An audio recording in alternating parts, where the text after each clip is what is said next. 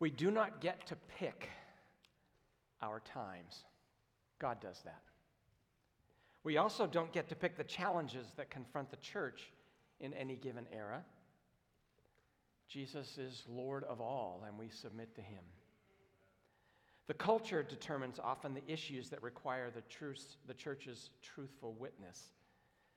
A pastor in the UK commented recently that he was astonished at how many pastors in America never or rarely speak publicly about sex, gender, and identity.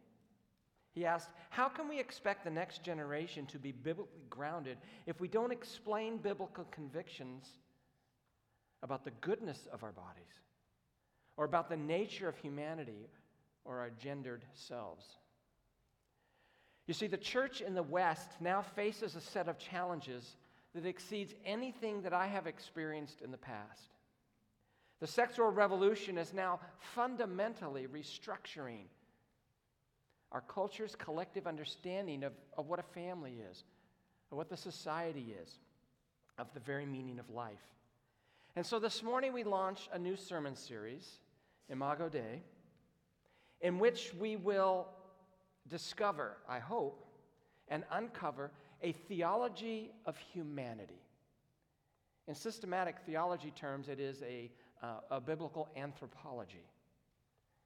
What does the Bible say about humanity? It is scheduled for 4 Sunday mornings, but we live in a flexible world, right? And I have 2 grandbabies coming somewhere within those next 4 Sundays. So there might be an interruption. Deal with it.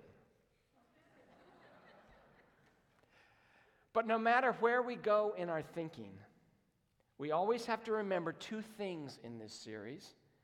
There's only 2 points in the message today. And what we're going to do is introduce this series because with these two ideas, you have to keep them always present. Everything that's said comes underneath these 2 things. Number 1 is this: Jesus had compassion. Jesus debated issues, there's no doubt about it. But much more than that, he loved people. All kinds of people came to speak with him during his life on earth. The religious insiders came to him. The socially excluded came to him. The handicapped, the undesirables, the rich and the poor, the young and the old. Those whose lives have been messed up by other people came to him. Those whose lives they messed up themselves came to him. And Jesus loved them all. Jesus made time for them all. He respected them all. He didn't always agree with them. And who did he disagree with most? The religious leadership. But he always loved them, especially those who came to him hurting. There's a phrase that Matthew picks up from Isaiah that he applies to Jesus and what he saw in his life and ministry. Matthew 12, verse 20 says this: a bruised reed he will not break, and a smoldering wick he will not snuff out. The visual imagery that Jesus uses to remember as Matthew sees his life is beautiful. It's very easy to break off a bruised reed or to snuff out a candle which barely doesn't have any flame. It's just that little bit of whatever. Jesus will not let fragile people crumble or collapse underneath the weight of their struggles. Jesus will come alongside and take those who feel that they're close to flickering out and help them to return to brightness and warmth. He is tender and gentle when you don't think that you can go any further. He described life with him as rest. He invited the burdened to come and share that. Matthew 11, verse 28, come to me, all you who are weary and burdened, and I will give you rest. Take my yoke upon you and learn from me, for I am gentle and humble in heart. You will find rest for your souls. For my yoke is easy and my burden is light. You're close to a breaking point. If you come today close to some breaking point, if you think your spark is very, very dim, or you're just too broken to stand on your own again, or if you know someone in that situation, Jesus says, I get that. I see you. I love you. I want to help. I may not always agree with you, but I only disagree with you because I want what's best for you. I've come to stiffen you, to strengthen you, not to snap you. I don't snuff out flickering candles. I want to carefully fan them into flames. Jesus loved people. And that's important to remember as we face a culture and we tackle a subject from a biblical viewpoint of humanity. What does it mean to be human? And yes, we will explore biblical truth about the modern debates in our culture. But this series is not about a debate. It's about people, precious people, made in the image of God. Some are hurting, some are confused, some are angry. Maybe they're scared. Maybe they've been told by their families they're unwelcome. It's about some people who are delighted with how the culture has shifted when it comes to gender identity. It's about other people who are concerned about how the culture has shifted in terms of gender identity. But what would Jesus do? Jesus would listen and he would love. When he's disagreed with us, it would always and only be out of compassion, never out of a desire to oppress us. He would never mock a hurting person. He would never shun them or insult them or sneer at them. He is so determined to pursue what's best for all of us that he died, excluded, mocked, and rejected to secure our best. And if this isn't the Jesus that you've heard of, then I'm sorry. And if this isn't the Jesus you've encountered here at Peninsula, then I'm sorry. Because that's the Jesus I want to stand with. That's the Jesus I want to speak for. And it is the Jesus whose words you'll hear in this series. We need to explore a theology of humanity, and that will include gender identity, and that means that for people who experience uncertainty or struggles with their gender identity. But this series is more than that. What the Bible says about being human is radical in our world. We have to approach life from the perspective of the Scriptures. And we also have to ask, how should we seek to support people experiencing these kinds of conflicts in their lives? So why are we even doing this series? Because there's a revolution happening in Western culture that is exploding our assumptions and our traditions of what it means to be a man and what it means to be a woman. There is a very loud debate about what it means to be a man or a woman. Some voices are really loud, other voices are very quiet.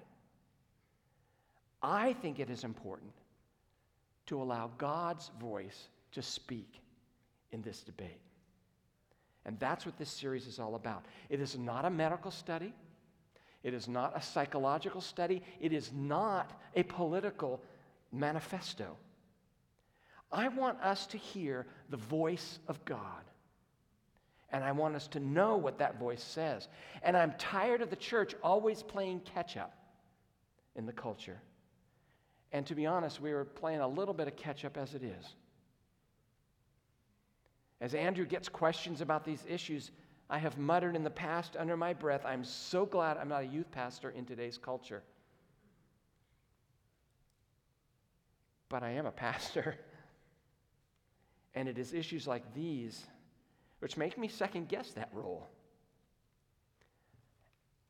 But I didn't pick my time. And here we are. So let's not lag too far behind. like we did with showing compassion and grace in the homosexuality issue. Some churches there forgot about truth. Other churches forgot about grace. I pray this doesn't happen again. And when it comes to speaking truth, showing compassion and seeking justice, the church should be leading, not following. Never forget the truth that undergirds all that we say. Jesus had compassion. And supporting this first point in the series, read again what Matthew writes in Matthew 9:36. When he saw the crowds, he had compassion on them because they were harassed and helpless like sheep without a shepherd. And so using Jesus as my guide and my example, I hope to offer a compassionate way forward, a way that's different and I think offers greater hope than many of the other voices in this debate. And as we tackle some very difficult issues, I hope you will remember that the God who speaks in the Bible is the same God who loves you so much that he came and he lived and he died to strengthen bruised reeds and to fan flickering flames. First pillar, Jesus had compassion. There's a second pillar. And the heart of any biblical concept of humanity begins with creation. Number 2, creation is real. What is at the core of your worldview? To discover your worldview, you have to ask yourself this question. Do you really believe what you believe is really real? Write that down, maybe. Do you really believe what you believe is really real? That question requires us to consider not just what we believe, but why we believe it. What is reality? What is the nature of the world around us? What is a human being? What happens to a person at death? Is it possible to know anything at all? How do we know right from wrong? You see, our worldview comes to the surface whenever we are asked to make a decision about how to live. And when we have to make a decision, how do we make that decision? Well, we're all looking at that moment for a source of 3 different things. Number 1, we want authority. Who has the right to tell me what to do? Number 2, we're looking for knowledge. Who knows what's best for me to do? And 3, we're looking for trustworthiness. Who loves me and wants what's best for me? And if you can find a person, if you can find an institution, if you can find a book that offers those 3, that's where you're going to turn to help you make your decisions. In our post-Christian world, the West has a wide range of options among which to find our source of authority and knowledge and trustworthiness. And if we can't agree on our answer as a culture to the source of those 3 things, why are we surprised if we're miles apart when we get to our destination? In our world, the fork in the road comes at the very beginning of the journey. For decades, there has been a crisis of authority in the Western world. And recently, with child abuse, sex scandals, and way before that, the way Christians practiced and justified race-based slavery, it made it reasonable to question whether churches could be trusted. Political scandals. I grew up with Watergate. The sexual affairs of politicians, the cover-ups, the lies, lowered the respect that we have for our political leadership. Videos of police officers beating unarmed and unnamed African Americans eroded the trust, no matter what, it eroded trust in civil authority. So where do you turn to find authority and knowledge and trustworthiness? Where has our culture turned? We have turned to me. Not me, but all of us saying me. It would be nice, but no. Myself. Because it seems rather obvious. Who has the right to tell me how to live other than me? The sexual revolution tells me that the highest goal is self-fulfillment. And it's achieved by following my feelings. I mean, nobody's allowed to tell me what's right or wrong. I can decide. So we make our decisions according to our reasons, our feelings, or both. But if you dig a little deeper into this me culture, decisions that we make, the me part seems to tend to unravel.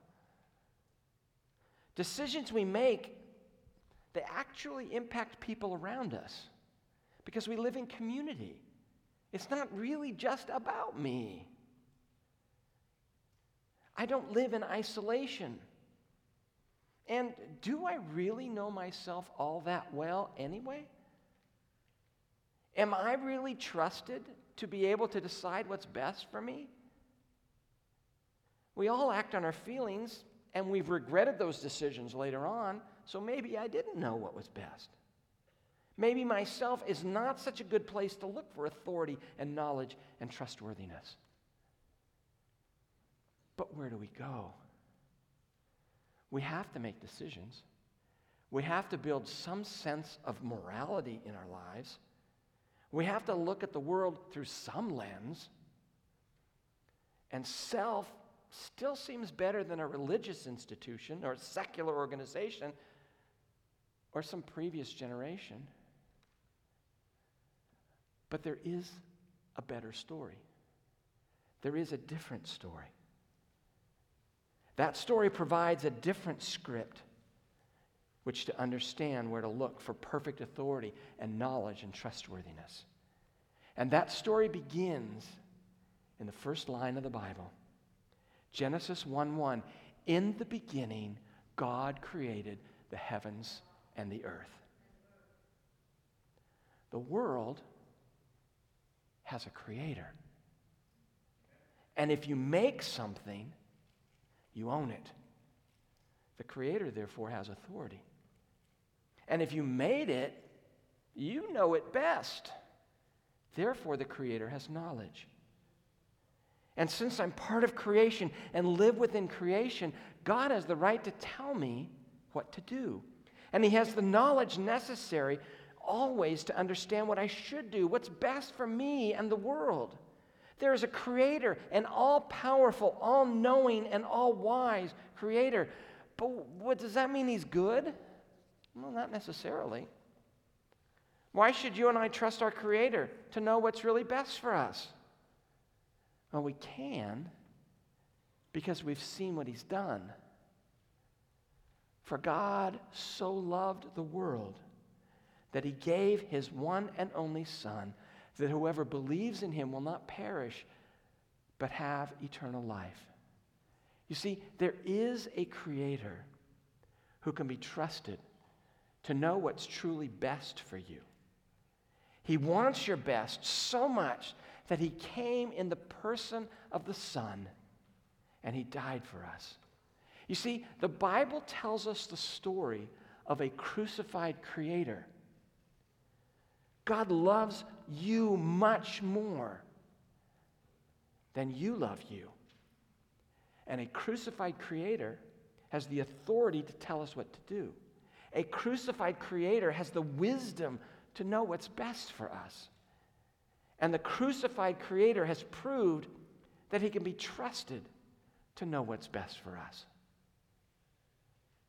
That spark launches our worldview into a flame in Genesis 1:1. And we're going to spend next Sunday morning digging into the weeds of the early chapters of Genesis. And yet, Genesis has been questioned, has it not? There's all kinds of debate, even in the Christian world, about the legitimacy of Genesis 1, 2, and 3. But it is important for us to understand that God as creator is not relegated just to Genesis 1, 2, and 3. You see, most biblical authors, even Jesus himself, had a firm belief in God as creator. The biblical doctrine of humanity begins with him, God as creator. And that truth is a thread that's woven throughout the pages of the Old Testament and the New Testament. Let me overwhelm you with proof of that. Genesis 1:31, God saw that God saw all that he had made, and it was very good. And there was evening and there was morning the sixth day. Gotta throw a Genesis 1 in there. Psalm 24:1. The earth is the Lord's and everything in it, the world and all who live in it. For he founded it on the seas and established it on the waters. Psalm 139, for you created my inmost being. You knit me together in my mother's womb. I praise you because I am fearfully and wonderfully made. Your works are wonderful. I know that full well. Isaiah 40, do you not know? Have you not heard? The Lord is the everlasting God, the creator of the ends of the earth. He will not grow tired or weary, and his understanding no one can fathom. Jeremiah 32, sovereign Lord, you have made the heavens and the earth by your great power and outstretched arm. Nothing is too hard for you. John 1, in the beginning was the Word, and the Word was with God, and the Word was God.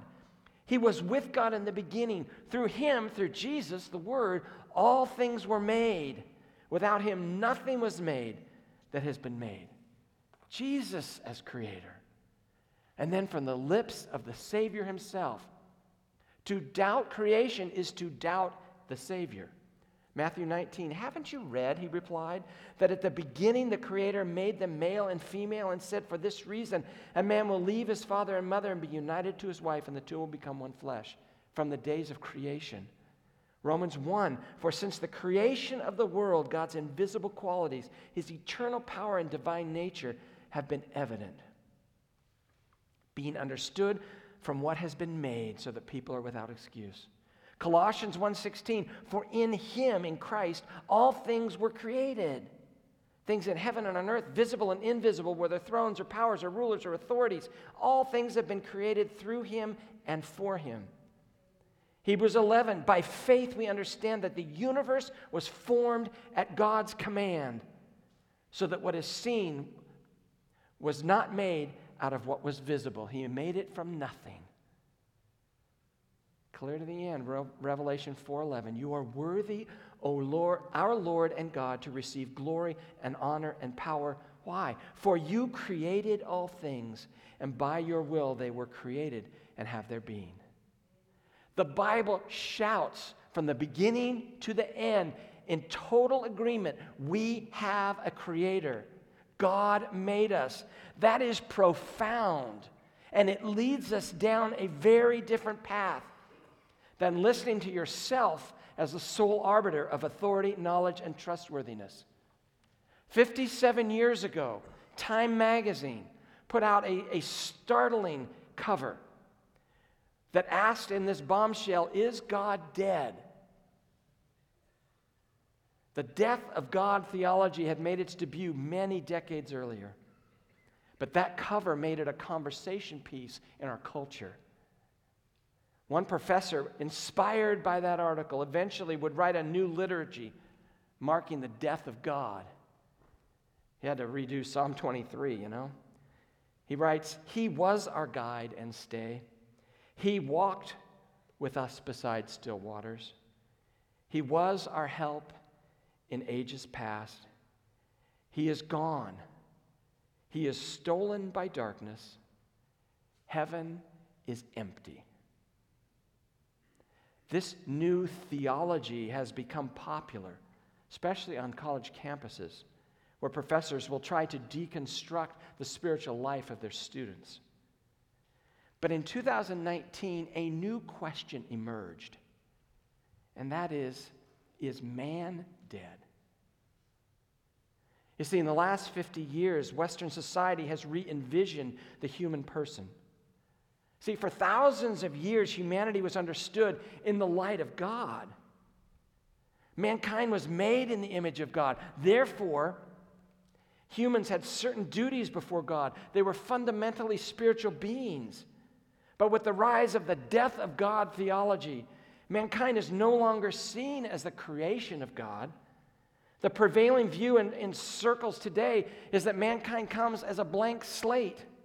We've evolved from eons old combustion of gases. Humanity has no divine origin, only an accidental one. There was no creative figure to guide the human race's formation or to shape the human person. There was no artist. There was no potter. Chaos and randomness can account for everything. The human race is not really all that distinct from the beasts. We're just a little bit higher than the animals, nothing more. We have no greater story. We have no greater purpose. No ordained end. This isn't heading somewhere. Atoms collided, so does humanity. You see, without a creator, we have no ethics. We have no call to a certain code of ethics. We're born, we die, we dissolve back into nothingness. Nothingness is where we came from. Nothingness is where we're going. Therefore, we need to create our own realities. We become who we want to be. And therefore, the mantra of our day is found in sayings like, I am capable. I know who I am, and I am enough. I chose to be present. That's all I can do. I choose to think thoughts that serve me well. I choose to reach better and for a better feeling. I share my happiness with those around me. My life is unfolding beautifully. I love challenges and what I learn from overcoming them. Each step is taking me to where I want to be. I. The perspective is one of self-determination. I determine my fate. I am the subject and I am the object. I need to be true to me. But you see, a biblical doctrine of humanity starts from quite the opposite perspective. It's not that we reject any sense of self-discovery, but if we wish to know ourselves, we need to look beyond ourselves. And the Bible is clear that we cannot know ourselves unless we know God. You have to begin in Genesis 1. And when we do, we enter the theistic world, the world with God, the world that God made. And it'll be as if we've been wandering through a confused building, shadows around us. It's dark. We don't know where we're going. And then we enter C.S. Lewis's wardrobe. And we pass into a Narnian realm of wonder and discovery. Theism. Now, we've been more philosophy and less Bible this morning, but I think we have to lay this clear foundation if we're going to rightly approach this subject. Jesus had compassion, so must we. Creation is real, because that is going to color everything we believe about humanity. What are my hopes? What do I want to accomplish in this series? 4 things. There's several directions that I want to explore. Number 1, I hope we understand a biblical view of humanity. I want us to come away with a basic understanding of theological anthropology. What is humanity? What does it mean to be human? That God created humanity in His image. He made them male and female, and that male and female are exclusively made for one another. Number 2, I hope we sense the call to truth and love. As followers of Jesus, we are called to both conviction and compassion. And grace and truth aren't in tension when you look at the ministry of Jesus. I hope we learn to model the unity of Jesus Christ so lovingly and compassionately that it becomes displayed in the world. I hope we will see that framework in terms of creation and fall and redemption and restoration. See, in the light of the gospel, there's hope for those with any sexual sin, with any gender issues. May we come away from this series committed to sharing that call in truth and in love. Number 3, I hope this series will launch many conversations over lunch. I hope that within our church we will talk about biblical issues. I hope that our church will be serious about being a safe place for those with sexual, gender identities, sexual sins, conflicts, to open up, to seek help if they want. And number 4, I want the transgender community around us to know that Christians aren't their enemies, despite the stereotypes. We are called to neighbor love, and that cannot be limited to those with whom we agree. When transgender persons are bullied or mocked or ridiculed, physically harmed, it's the Christian that must defend their humanity and their dignity. Even when we think, or if we think, they're transgressing the sacred boundaries that God has wisely and beautifully imposed on humanity, may we show them the love of Jesus. A bruised reed he will not break, and a smoldering wick he will not snuff out. We have quite the journey ahead. Let's pray. Father in heaven, we thank you today for your goodness and your faithfulness. I pray for your wisdom, and I pray for your grace in the weeks ahead, that we would honestly deal with the text of your word, that would fill us with your love and compassion, and that we might reorient ourselves under our Creator if that's what's necessary. But let us love one another, and let us love you and your word, and submit ourselves to you. In Jesus' name, amen.